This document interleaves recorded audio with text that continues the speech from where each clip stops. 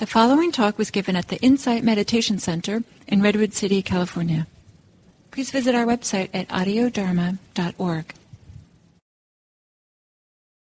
The teaching from the Satipatthana Sutta on the sense bases in the fourth foundation of mindfulness.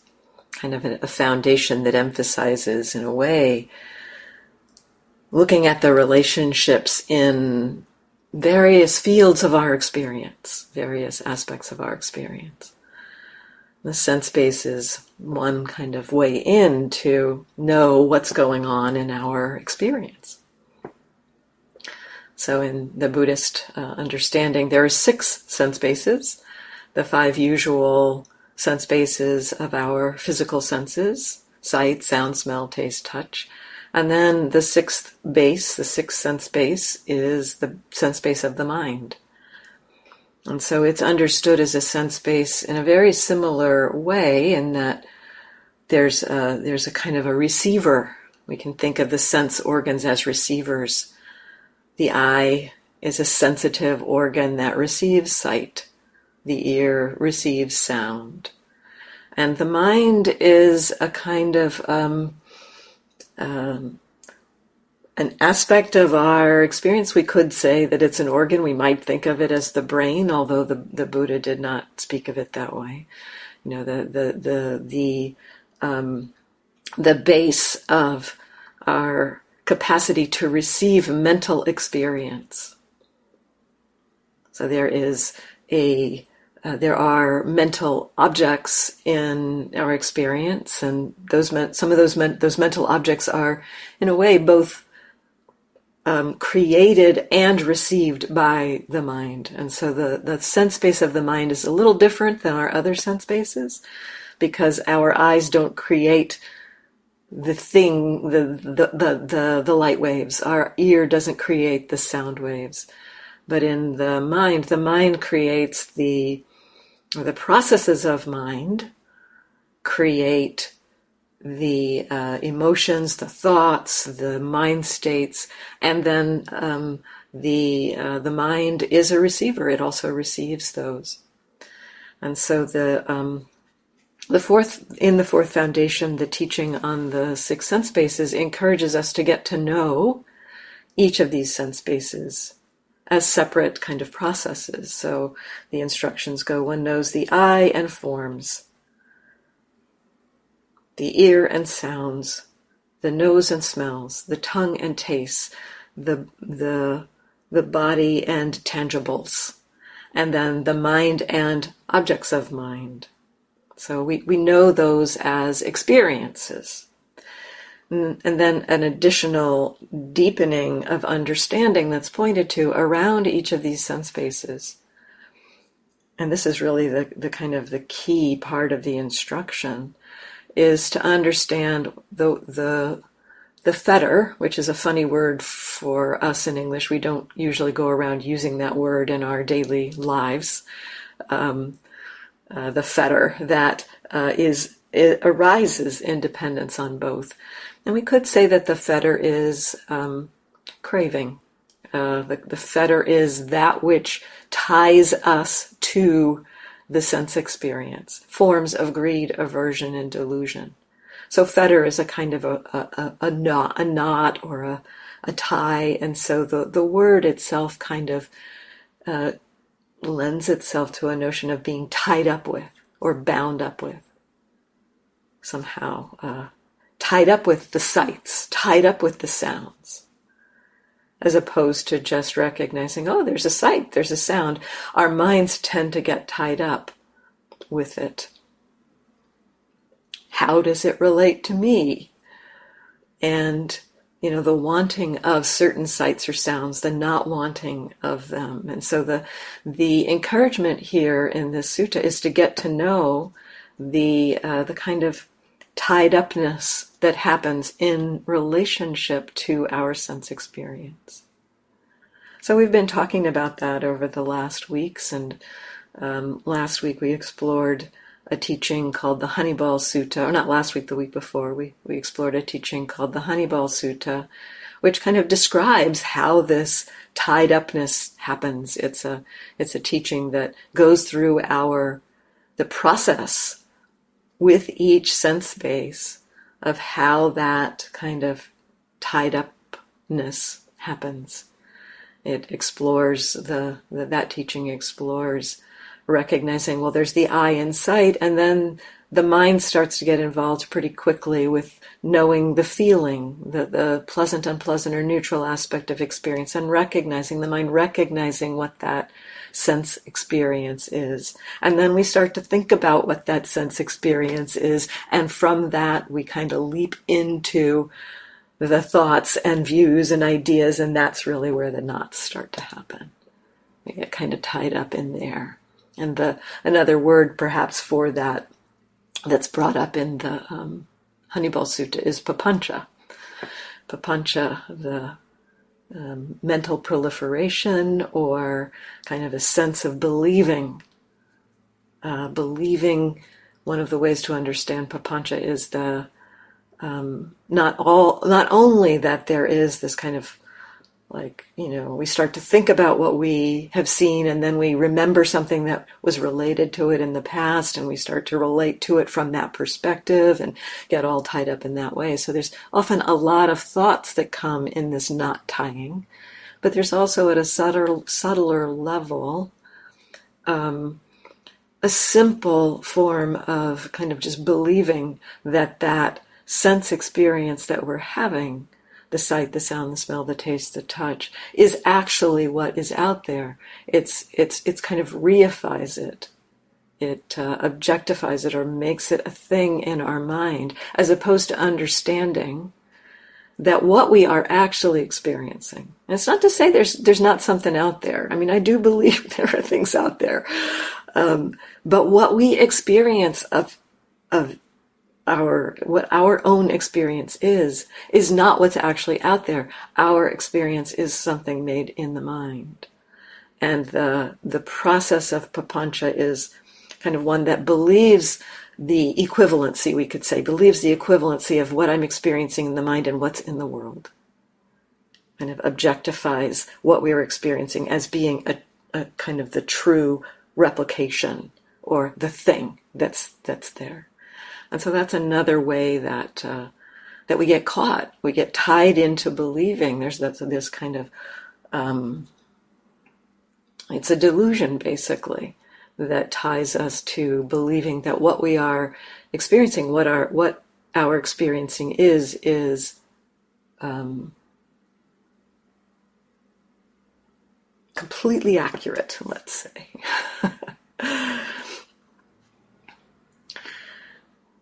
So the Satipatthana Sutta encourages us to get to know this fetter, get to know the kinds of relationships that we have in connection to our sense experience.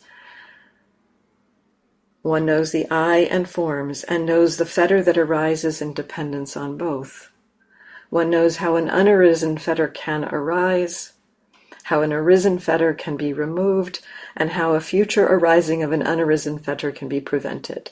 That sounds pretty convoluted sometimes in the way it's phrased. But so last time we really talked about that process that I just described in brief from the Honeyball Sutta. It's really an exploration of how fetters arise. There's the I in form, there's the contact, the feeling, the perception, the thinking about, the believing. That's kind of how that tying up happens. And so that's exploring that. One knows how an unarisen fetter can arise. Now, how an arisen fetter can be removed, how a future arising of a fetter can be prevented. There's some teachings on those in terms of, what we might think about with that is how can a fetter be removed? We think of, what do I need to do to get rid of it? The future arising of a fetter can be prevented. We think again, what do I need to do? What do I need to shore up? How do I block this from happening? And so we might think of it as, bringing in antidotes and, being very vigilant. And those things are useful. And the suttas do talk about that kind of practice, the kind of, when there is ill will arising in the mind, an antidote of metta. And so if you're noticing ill will arising and depending on seeing something in particular, sometimes we can connect with metta. So that is a way to explore the removal of these, is to kind of bring in another perspective, we could say. I mean, and that can be useful because the fetter or the reactivity is arising based on a perspective that we have, it's conditioned. And so kind of reminding ourselves, well, there might be another perspective. Maybe I can approach this from another perspective. That can be useful. And one of the key ways that is taught in the suttas, one of the key ways to the removing of, or the abandoning of this kind of tied upness or bound upness or the fetter, and the how the future arising would not happen, is with mindfulness. Being aware of the tied upness. Being aware of that experience of being tied up. Now that's not very intuitive, at least for me, that idea of being aware of something like anger, which I was really tied up with around a particular situation. I couldn't imagine how being aware of it would have any movement towards freedom. I could only imagine that would make me more angry, but I started exploring, what does it mean to just know this is what it's like to be angry? And within a very short time, within a few weeks, I understood not so much the details of how it works, but that it works, that it creates a whole different perspective. So something about the curiosity, the perspective that we bring with mindfulness. Can I know that this is a happening? This fetter, this belief, this view is a happening. Can I know that? It shifts the relationship in the mind from one of just kind of following that view or that reactivity to kind of reinforcing it through engaging with it, to just being aware of it. And that allows something different to happen.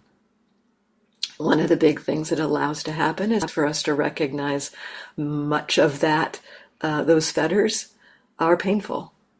We feel the dukkha, we feel the suffering, we feel the stress of the way the mind is working. And with the simple awareness, oh, that's what's happening, our mind begins to understand that it's participating in that creation. It's participating in the creation of that tied upness. And the wisdom begins to grow that helps the mind to let go of those knots, to let go of those, the way we're tied up. It's really quite a phenomenal process, this wise mindfulness that the Buddha points to. It's so powerful, and I'm so grateful to the Buddha for pointing it out. I think this was really the brilliance of the Buddha, to recognize that this very simple capacity that we have naturally as human beings, this ability to know what's happening in the present moment as a happening, not as something to fix or change, but to get familiar with, to understand. He really points to that. Understand what's happening as a happening. And that understanding will move the mind in the direction of freedom. So mindfulness is really our ally here in exploring this teaching of how how a fetter can be removed and how a future arising of an unarisen fetter can be prevented. Mindfulness is really the medicine for these. the strongest medicine. I could say antidotes are medicine too. They're definitely useful. But the strongest medicine, the medicine that will really ultimately kind of point out the confusion of the mind that wants to engage in that tying up, in that fettering, that confusion that thinks that that tying up is useful somehow. It will begin to untangle the mind from those views and ideas and beliefs. So there's another way in, another teaching that's offered that's connected to the sense bases. It's one of my favorite teachings in the suttas. It's so beautiful, it's so simple, and yet it's so profound. And it really speaks to this recognition, just knowing what's here in this moment. And that's the Bahiya Sutta. Many of you are probably familiar with the Bahiya Sutta. I will read a little bit of this to you. So Bahiya was a practitioner who was not a follower of the Buddha, particularly. He was a practitioner in a remote part of India, pretty far away from where the Buddha was, and doesn't say what kind of training he had in some of the backstory, but just that he did seem to have some kind of capacity for concentration, and he was being well supported as an ascetic in the area of India where he was living, and he began to wonder if he was fully awakened, and had this kind of image or vision of one of his relatives who had passed away, and a relative came to his mind and said, no, you're not enlightened. In fact, you're not even on the path to awakening. So, don't deceive yourself. And through this kind of psychic event, he got the sense or the understanding that the Buddha was out there, and where to go to look for the Buddha. And so he began a journey and traveled for several days or quite a while. It doesn't say how long, traveled quite a while to get to the Buddha. And so when he got to where the Buddha was living, the Buddha was out on alms round. And he was like so gung-ho. He's like, well, I got to go find the Buddha right now. And he went to, they told him where he was going on alms rounds, but they said, he's going on alms round. You probably don't want to disturb him. But he went and he found the Buddha and asked him, will you please teach me your teachings? Will you let me know your teachings in brief? And the Buddha said, Bahiya, I'm on alms round right now. This isn't a good time. But Bahiya was persistent and asked again. And the Buddha again refused. But the third time, the Buddha kind of stopped and gave him a brief teaching. This is the teaching he gave to Bahiya. And it is said that after this teaching, Bahiya became fully awakened. So that speaks to some extent to the depth of this teaching, but also to the kind of where Bahiya was in his practice. This teaching was just like the medicine that opened his mind to a perspective that he hadn't quite seen. So the first part of this teaching, I won't read the whole thing just yet. Bahiya, you should train yourself in this way. In reference to the seen, there will be only the seen. In reference to the heard, there will be only the heard. In reference to the sensed, only the sensed. In reference to the cognized, only the cognized. This is how you should train yourself. So the training here that he's suggesting is to notice the senses, because the four things he mentions here: seen, heard, sensed, cognized. Seeing, hearing, sensing is said in this case, in the commentaries it says the sensing refers to touch, smell, and taste. So all the other three physical senses. And cognized is the kind of the mental activity, the sense base of the mind, the knowing in the mind. And so in the seen, there will be only the seen. In the heard, there will be only the heard. In the sensed, only the sensed. In the cognized, only the cognized. That's how you should train yourself. Now, in this particular sutta, he doesn't go much in saying how that training should be.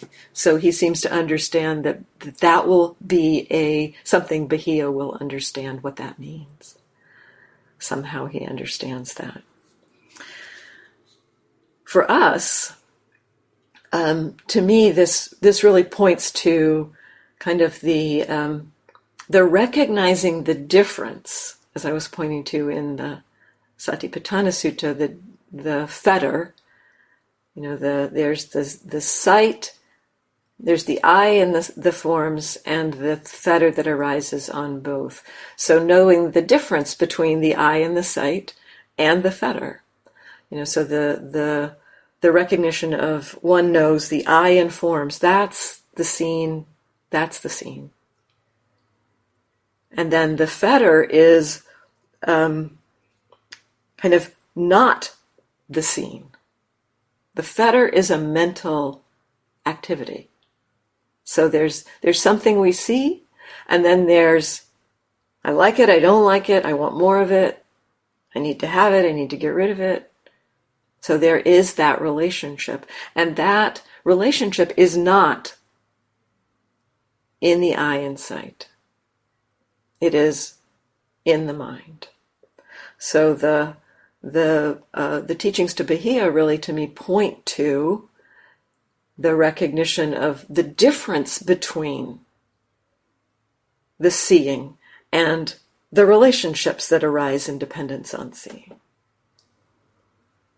The liking, the not liking, the craving, the wanting, the sense of ownership, all of that. And then in terms of the instructions to Bahiya, in the cognized is only the cognized. So recognizing, okay, so there's the eye and sight, and there's this other thing that's happening. There's this wanting something to happen. And so the training he's giving to Bahiya is pointing to noticing the difference between there's a seeing thing happening and there's something going on in relationship to it in the mind. And we recognize, that's happening in the mind. So the Buddha doesn't say to Bahiya anything about, that being a problem. He's pointing to knowing that as a happening. In the cognized is only the cognized. Liking is happening as a phenomenon happening now. Confusion is happening as a happening that's happening now. This is very resonant with the third foundation of mindfulness, where the Buddha instructs us to just know the presence or absence of greed, aversion, or delusion, the presence or absence of contraction, distraction. He doesn't say to then do anything about it, but just to know, just the awareness in this way, the curiosity in this way. In the seen is only the seen, in the cognized is only the cognized, that in a happening is only a happening, we could say, that kind of awareness, that kind of curiosity about experience is a different approach and has the nature, when we find our way to that kind of awareness, it has the nature to help the mind to understand how to let go. So we don't have to do the letting go. We don't have to do the activity of finding an antidote. When we can orient towards experience in that simple way. In the seen is only the seen, and the heard is only the heard, and the sensed is only the sensed, and the cognized is only the cognized. The mind will move in the direction of freedom.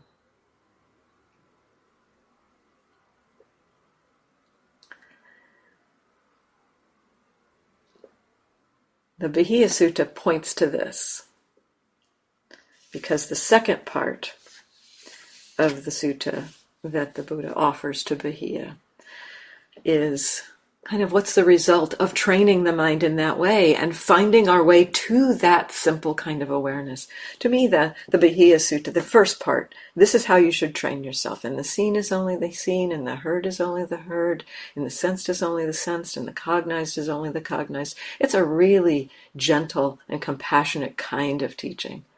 It's like, oh yeah, there's seeing happening and there's a reaction happening. Well, that's a happening too, and that's something that's being cognized. When the mind can hold it in that way, the Buddha in the next part of the sutta describes what the result of this is. What's the result of this kind of attention? The Buddha says, when for you there will be only the seen in reference to the seen, only the heard in reference to the heard, only the sensed in reference to the sensed, only the cognized in reference to the cognized, then, Bahia, there is no you in terms of that. When there's no you in terms of that, there is no you there. When there's no you there, you are neither here nor yonder nor between the two. Just this is the end of suffering. So the Buddha points to this training basically leading to freedom. Not that we have to figure out, what is this not self? How do I get rid of this sense of self? It's more what he says is, when there will be only the seen in reference to the seen, then there is no you in terms of that. It's like the process of the sense of self, if it arises, is just seen as another process. It's just another process. It's not taken to be something that it's not. It's not fettered to. It's not like picked up and believed as, oh, that sense of self is a thing, or that liking or not liking is is something that reflects back on me or mine. So that the teachings point to this kind of very simple awareness being the medicine that will move in the direction of an arisen fetter being removed and a future fetter not arising at all.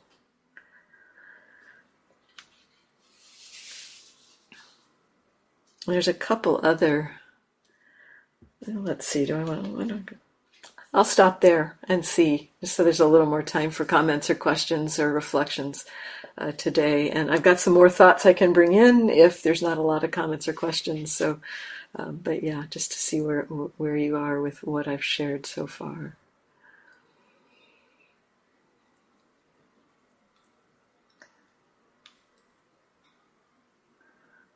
So someone was asking if I could mind reading the poem at the end of the sutta. I don't have it in my notes, but I might have it on the shelf behind me. I'll see. But let's just check in with Kate first.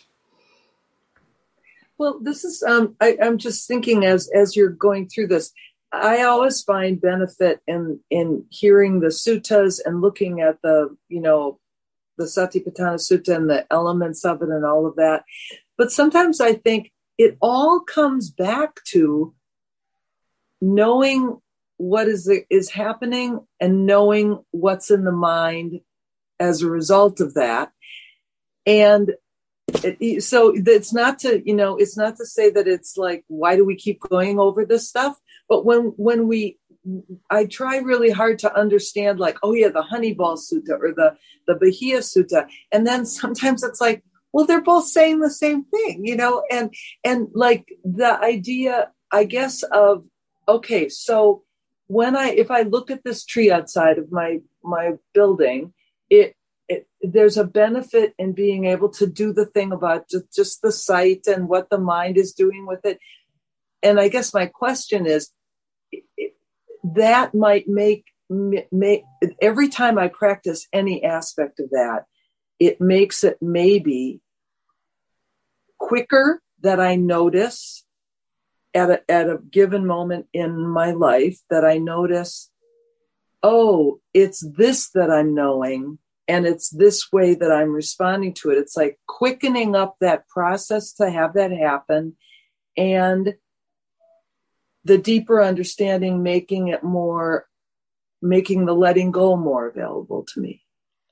Is that, am I formulating that kind of stuff right? Or am I missing something in that? I mean, that's a very mental formulation, obviously. Well, I think what you're describing is what you find useful in your practice. Okay. And, so trust that. Mm-hmm. Trust that. And at times it won't occur to us to like bring in those reflections, and we're just kind of moving through our practice in a more, a less kind of engaged way potentially. But, when that happens, that you're noticing that it's useful, you're noticing that you kind of recognize it's, to me, that's more of the intention you're connecting with, right? The intention to see more clearly. Right. But I think it does all. One thing I'll say, it does all come back in very basic ways to this simple, what's happening and what's the relationship to it. Know that there's a difference between those two and get familiar with those. That's the real basics of the mindfulness practice itself. And yet, the Buddha taught for some 40 some years, right? And I think he discovered that different people need a little more information here, or, need to have their faith bolstered here, or, so to have a description, some people mind more scientific. They need to hear the details of how does the process work. Other people more simple. It's just like, yeah, just know this is what's happening. So I think the variety of teachings kind of reflects the variety of people the Buddha came in touch with. So I think when we find a teaching that really resonates, the teachings of the Buddha are pretty dense. So when we find a teaching that really resonates, if we stay with that and work with that, I think it will open us to the understandings. It's like the littlest, tiniest bit of teaching, just know what's happening and notice the relationship to it. It can open us to the whole of the Dharma if we just follow that. If we can follow that. And yet there are times when, wow, I can't just, and the scene is only the scene, that's not happening. The mind is completely tied up in those knots. And so sometimes having something to, compassion for myself or bringing some other tools in can really help.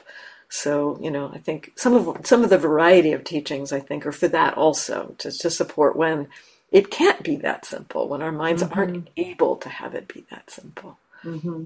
Yeah. And like what I'm saying is I'm certainly not averse to learning all this stuff, and it's all fascinating and I love it. And there's just this thing that comes up once sometimes of just like, for Pete's sakes, I just have to keep sitting and noticing this stuff. And there's the difference too, like the way Sayadaw U Tejaniya, one of my teachers from Burma, talks about, hearing all of the teachings. It's just information. It's information that goes in. It helps us to kind of help the cognitive mind orient to experience from a different perspective. But then we don't necessarily have to hold all those cognitive thoughts in our mind when we practice. It's more like they kind of filter in. I sometimes use the analogy of rain, of Dharma rain, like the all of those teachings are like rain falling on the land, and it just soaks into the ground. It kind of bubbles down there and nourishes the plants, and it's taken up by the roots. And that's all a very natural process. The plants aren't going out like holding out their buckets, they're just like receiving what's there, that this has fallen. And so it's kind of like that the teachings just fall. And then when we practice in this simple way, at times those teachings are there to be able to be taken up in a new way, or it's like we see something in a new way. And it's like, that's what that means. So it elucidates it for us, but just by being simple. The practice itself, I say so many times, the practice itself is simple, and we do just kind of have to keep at it. Yeah. Thank you. And so, hang on just a second. I'll see if I can find this, the poem. I think I know which book it's in.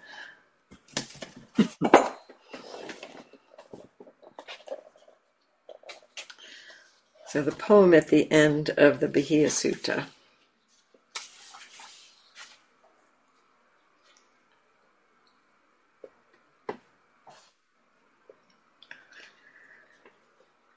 Where neither water nor yet earth, nor fire, nor air gain a foothold. There gleam no stars, no sun sheds light. There shines no moon, yet there no darkness reigns. When a sage, a Brahmin, has come to know this for themselves through their own wisdom, then they are freed from form and formless, freed from pleasure and from pain. So this is the sutta this is found in is in the Udana. I'm reading a translation by John Ireland. You can see that. And it is in the first chapter, the first book, the 10th sutta in the first book of the Udana. So Linda. Thank you. So today, during just daily life, I specifically had this kind of administrative business documentation task that I just hate and I'm avoiding. And I became aware of the sensation and reaction to that, and a lot of the suffering around it let go quite substantially. And yet I found myself still procrastinating. And then I found myself aware of the procrastinating of it. I mean, it's not that the procrastination went away. It's that I was aware that with much less suffering than there had been before, but I was aware of the fact that I was procrastinating and just not getting into what needed to happen, and so I guess I'm wondering. So that's just the way it is, right? I mean, that's what has arisen. So that's what has arisen. That's what has arisen. That experience of procrastinating, which has a resistance to it often, right? It's like not wanting to do that thing. Yes. So there's the resistance there. There's that experience. And so that is what has arisen. There's a little bit of a choice point in terms of, does it keep arising? Right. That's exactly it, of course. Yeah. And sometimes, the simple awareness, helps the mind to see and feel into that resistance and potentially to let it go, move on, and sometimes to see, no, well, actually that resistance is kind of staying sticky. So kind of curiosity about the persistence of that experience. The procrastination's a funny one in a way. It's a kind of a funny thing to, I'm so interested that your cat behind you seems so fascinated by the Dharma talk. It's like I'm orienting to see. Oh, and she's got her paw on you. Oh, that's so sweet. She thinks you're procrastinating about petting me. Get over it. So, procrastination is a funny one because when we can just become aware of it, it almost, sometimes the awareness of procrastination can, in a subtle way, be reinforcing procrastination. Because, it's like, oh yeah, all I have to do is just know procrastination, and so it's delicate. It's kind of a delicate, a delicate kind of thing to attend to. So curiosity about if there's any leaning into being aware of it, almost as an excuse to not do anything. I mean, we're interested in learning. We're interested in learning about the process of the reactivity, of the resistance, of the kind of what's there with it. And, at sometimes we can see, I think, as you saw earlier, the kind of all of the thoughts going along around the work and everything, there was some release from it, and a lot of it kind of went away through just simply recognizing it. Oh, right, this is what's going on in the mind. That can happen with procrastination too. We can recognize that, oh yeah, I'm actually procrastinating here. That's what's going on, and that can break through it. we might end up doing it. There can be other things going on with procrastination, though, so not to always assume that, sometimes the mind is like resistant to doing something or holding back from doing something because there's something like it doesn't feel ready. Something's not quite ready to engage with it. And so sometimes there's a little bit of, it feels like procrastination, or, it's like, yeah, that thing needs to be done. But there's something that's like, so it's not only not wanting to do it. Sometimes there's something that's like niggling. It's like, does something have to happen first? Does something else need to happen before?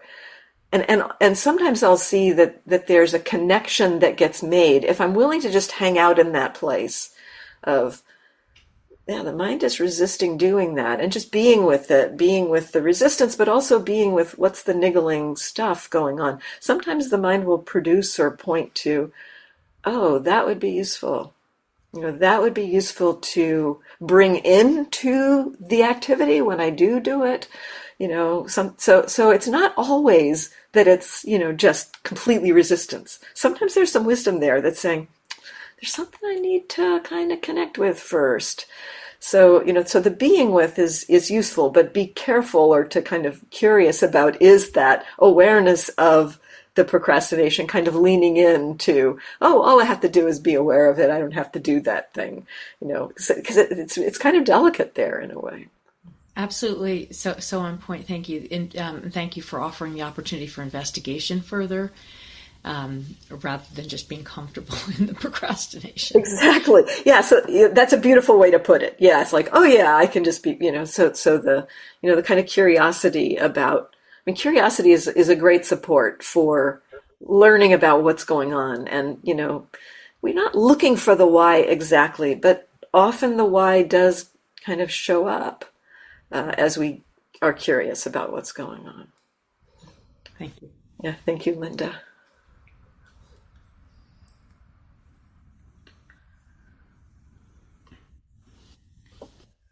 Maybe you have time for one more. If there's one more comment or question.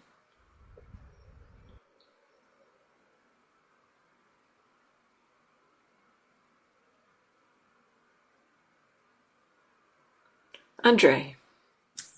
Thanks. Yeah, I'll make this really fast, but I was curious to know, most of the meditation approaches that I've seen seem to recommend, and I guess, there's meditation in daily life, but kind of allowing all these things that we want to view and then help us to stop seeing ourselves as ourself and all of that. They just, kind of what arises like in the daily life practice that you taught, and what my understanding of like the Mahasi type approach. But is it ever helpful, or have you found in different practices or different teachings to kind of like intentionally cycle through, like, now I'm going to go through all of the basic lists of dhammas and kind of feel what I feel more systematically, and then like maybe stop when I notice something? Or is it usually we're talking about these kinds of things with the suttas, but then when we experience them, we're just always kind of waiting for them to come? It's definitely useful to kind of pick, at times, to pick a list potentially, or to orient to something. In my own practice, I found it helpful if that happens kind of organically. So at one point, I'm going to stop and go back for a second. Something that Sayadaw U Tejaniya has offered at times is, he said, sometimes at the beginning, when we're just learning about a teaching, it can be really useful to kind of pick it apart and kind of look at, what the teaching is saying and how it reflects on experience. It's more of a reflective practice in a way there, because you are like bringing a teaching into mind and curious about how does that resonate or relate to what I'm experiencing now. It's not that we like turn our attention to something else. It's more like we take those teachings and kind of look at how they connect with what's arising now. But he said that, it's kind of like when you learn how to read, you have to learn the letters first. You learn, the C and what that shape is and what the sound that's connected with that shape. And then you learn the A and et cetera. And he said, and then at some point you have the C, the A, and the T, and you put it together and you make the word cat. And then you understand that those shapes mean cat. And then at some point you don't have to think about it all individually anymore. It naturally arises with the understanding that collection of shapes means the word cat, and it happens very organically. But it's a learning process to get there. And so he does encourage us at times to use that kind of reflection to explore our practice. So at times it can be useful to pick up a list, to go through them systematically. If that's inspiring for you, you could go through them systematically. But for me, I found it more resonant when it's like at one point in my practice in Burma, Sayadaw was talking about perception quite a bit. And so it's kind of like the perception rain was falling into my mind. And it's kind of like that began to orient me to be curious about perception. And it created a several week investigation around perception. And so that was kind of really looking at that particular aggregate, looking at that, and, how is this related to perception? Oh my gosh, look at how the perception affected my relationship to that thing. So there are times when it's useful. It's more of a reflective practicing because it's bringing in thoughts, but definitely useful. Absolutely.